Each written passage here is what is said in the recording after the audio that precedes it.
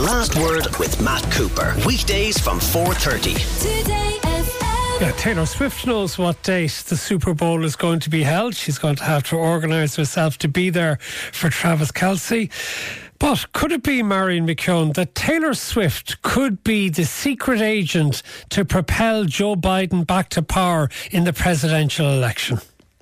Well, there's certainly a train of thought that believes absolutely that, and it's driving Trump supporters nuts because they think they own the NFL, and Trump is Mr. NFL, and he took the side of course, the NFL powers that be against Colin Kaepernick and taking a knee and all that and waded into that. I'm really sceptical. This is a report that's based on a survey carried out by Newsweek of, I think, about 1,400 people or thereabouts, and about 1 in 5 said that they would, they'd be likely to back a candidate that she endorses. But a little bit less than 1 in 5 said it would have the opposite effect on them. But in my experience of campaign trails, I remember Hillary Clinton had Bruce Springsteen, she had Katy Perry. They were performing for her at her events. They were getting people out, and tens of thousands of people turned out for their free concerts. It didn't mean they voted for Hillary Clinton or indeed John Kerry before her, who also co-opted Bruce Springsteen. Maybe now that you have...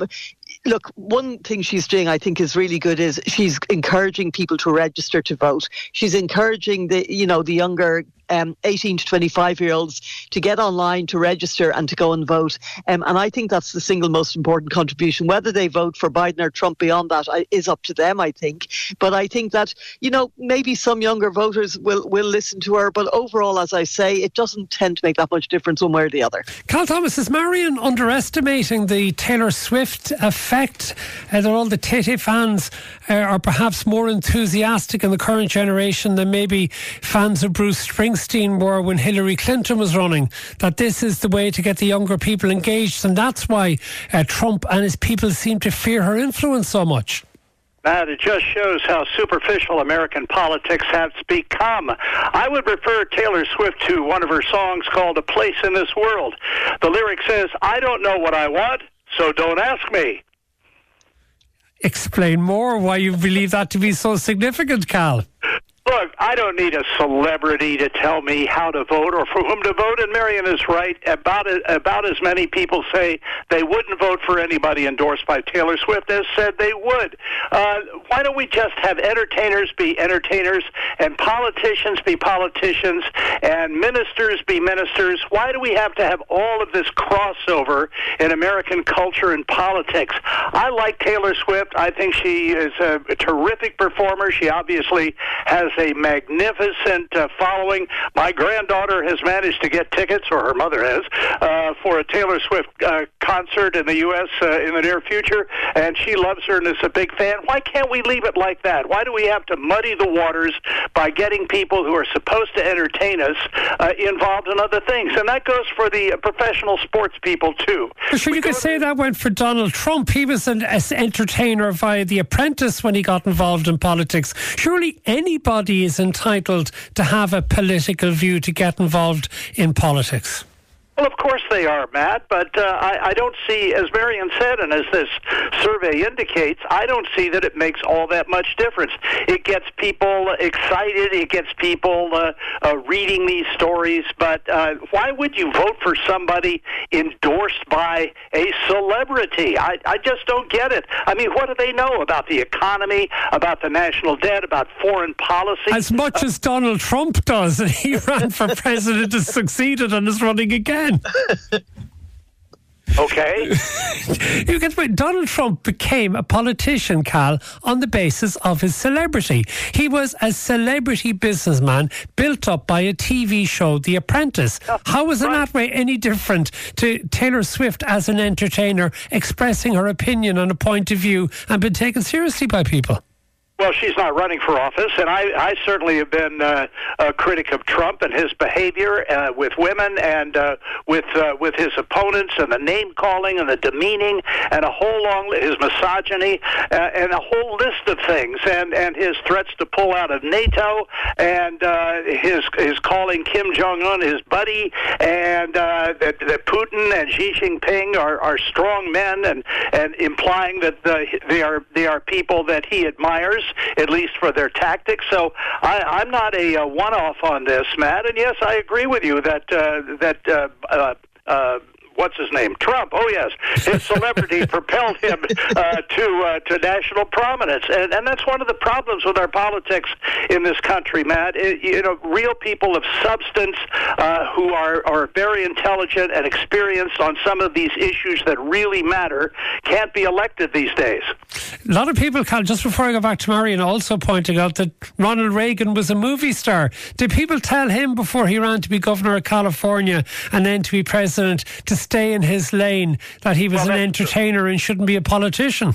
Well, that's true, but Reagan, if you read his letters and you read his scripts from the radio commentaries that he did, thought a lot about issues, studied a lot about issues before he became a candidate for governor of California and later president of the United States.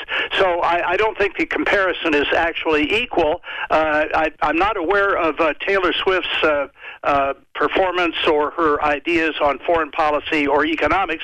Maybe she has them. I'd like to hear them. Well, she's very good on some things. Like, I'm going to take a tweet that she put out on the 29th of May 2020, Marion, which would have been at the middle of the time in the run-up to that particular election which Biden won. And I'm going to quote it directly. After stoking the fires of white supremacy and racism your entire presidency, you have the nerve to feign moral superiority before threatening violence. When the looting starts, the shooting starts. We will vote you out in November at real Donald Trump. So she wasn't afraid to make a stance then, Marion, which would suggest she won't be intimidated out of taking a stance this time either. Well, it's interesting because quoting that, I remember she was very reluctant initially to be pulled into politics and to take a side and to really give her tuppence worth on political stuff. And it came about really around the time of the George Floyd murder and the protests that followed that and Trump's handling of those. And I think she had an absolute right to say what she did, and good on her. She is powerful. She does have almost 500 million followers on Twitter, which is an awful lot more than most people have. And she does have influence. I have no problem with her giving her opinion. I just don't think that it's going to make a huge difference. But I'm very interested and slightly amused by how, you have all these people like Laura Loomer and Trump's lawyer jumping up and down saying this is a conspiracy, and they're trying to basically do a hostile takeover of the NFL. We'll see how it all turns out. I suspect that, look, she is extremely good at her music. She's extremely good at what she does. She's very powerful. She's very savvy. And if she feels she can be of influence in the political arena for good, well, let her at it. I mean, why not? A listener says Taylor Swift is more of a businesswoman than Trump was a businessman. She's more self-made than him and put in a lot of hard work. Yes, I think she is savvier and more real, which makes you wonder, Cal, would Donald Trump actually be able to get the cash to give to E. Jean Carroll if he is forced to actually hand over the $83 million awarded to her in her successful defamation action against him? Yeah, it's a good question, Matt. Of course, he says he's going to appeal, but the court requires, as he had to do before with the previous judgment, handing over $5 million to put in escrow. He may have to sell some of his properties. Now, we still have the case in New York where a judge has to decide whether he has overvalued his properties for tax purposes. But I recall, another judgment in the O.J. Simpson matter, where the parents or the relatives of Ron Goldman and Nicole Brown, who were murdered by O.J. Simpson, were ordered to get $35.5 million, but O.J. never paid the money. Instead, he moved to Florida, where declared bankruptcy, where the laws of protection are greater than probably any other state. So it remains to be seen whether she'll get that kind of money. She was on MSNBC, I think, last night, telling Rachel Maddow, who asked her, how are you going to spend this money when you get it? She said, how about if I get you a penthouse and we go out on a shopping spree together?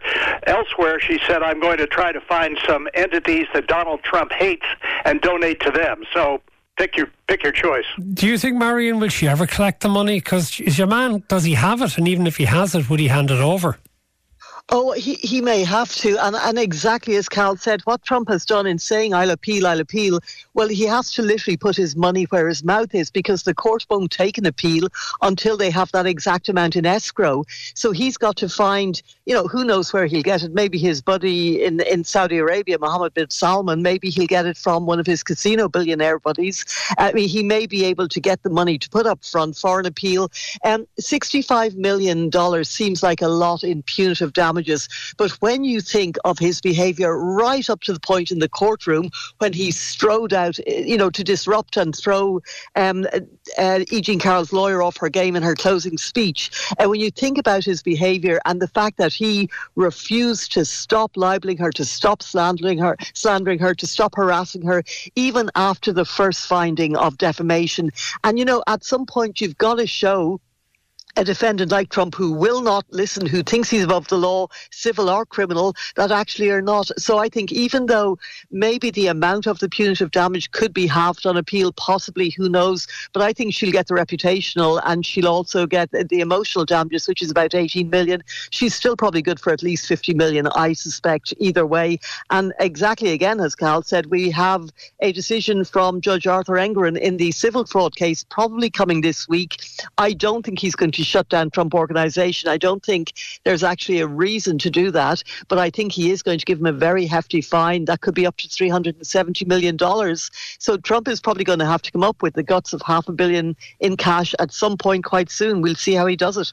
And when it comes to money, is Nikki Haley running out of it, Cal, with donors abandoning her, meaning that she's done for even before she gets to the primary in South Carolina next month? Yeah, we talked about this before on the show, Matt. I think the American primary system is broken. It favors people with the big money up front. The smaller states that are the first two are virtually all white, Iowa and New Hampshire. And then her home state of South Carolina, the polls show that Trump is way, way ahead by more than double digits. Some donors have already abandoned her. A couple of others are sticking with her. But I don't see any path for her to the Republican nomination. And I think that's too bad. She's younger, and I think she's made a great case that we need a new generation. You think of John F. Kennedy's wonderful line in 1960 about the torch has been passed to a new generation. He said it in his inaugural address, and I think generational change is a good thing, along with the proper ideology and ideas that go along with it. So, but apparently the voters are happy with an 81-year-old guy and a 77-year-old guy. It just blows me away. Okay, I want to move slightly to something different, Marion. What's going on between Texas and the federal government over the US-Mexico border? And is Texas going to, disobey the White House is one thing, but disobey the Supreme Court? Well, it's certainly looking like it at the moment. This is of a piece. Just to put this in context, because it does seem bewildering, Donald Trump is running on immigration.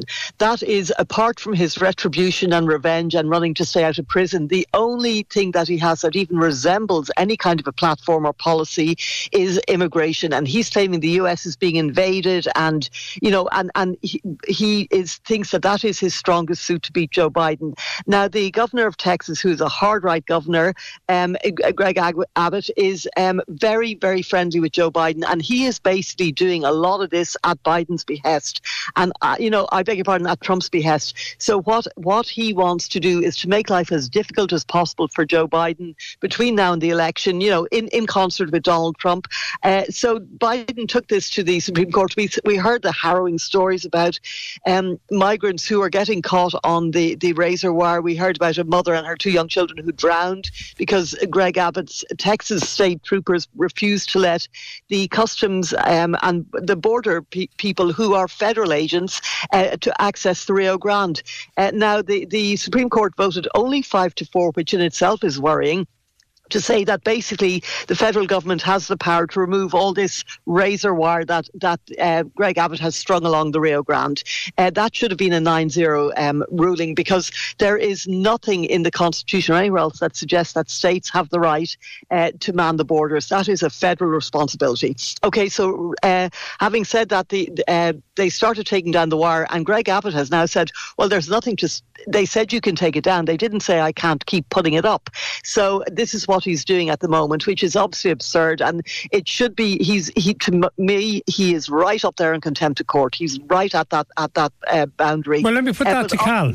Cal, can a governor like that defy not just the federal government, but defy a finding of the Supreme Court? Well, Joe Biden did when it came to student loan forgiveness, so let's be equal here. Look, we are being invaded, Matt. According to the Border Patrol people, as of late December, and these aren't final figures, 225,000 migrants crossed the southern border. And by the way, people were drowning in the Rio Grande River before razor wire went up. It's a very dangerous flow there. The current is strong, and the coyotes who are help smuggling these people in don't care about that. We have had, according to the immigration studies, 11.35 million people are living in the United States illegally, and they're still coming. I mean, we have Secretary Mayorkas up for impeachment today in the House of Representatives in a committee for not doing his job. I think that's political theater, frankly, because even if he is impeached and convicted in the Senate, which isn't going to happen, President Biden would simply replace him with someone else. It's the president's policy. It's not Mayorkas' policy. But no nation can sustain itself. In Ireland, you have laws about how long a foreigner can stay without special permission from the government. All of these laws are being violated in the United States, and no nation can sustain itself unless it controls its borders.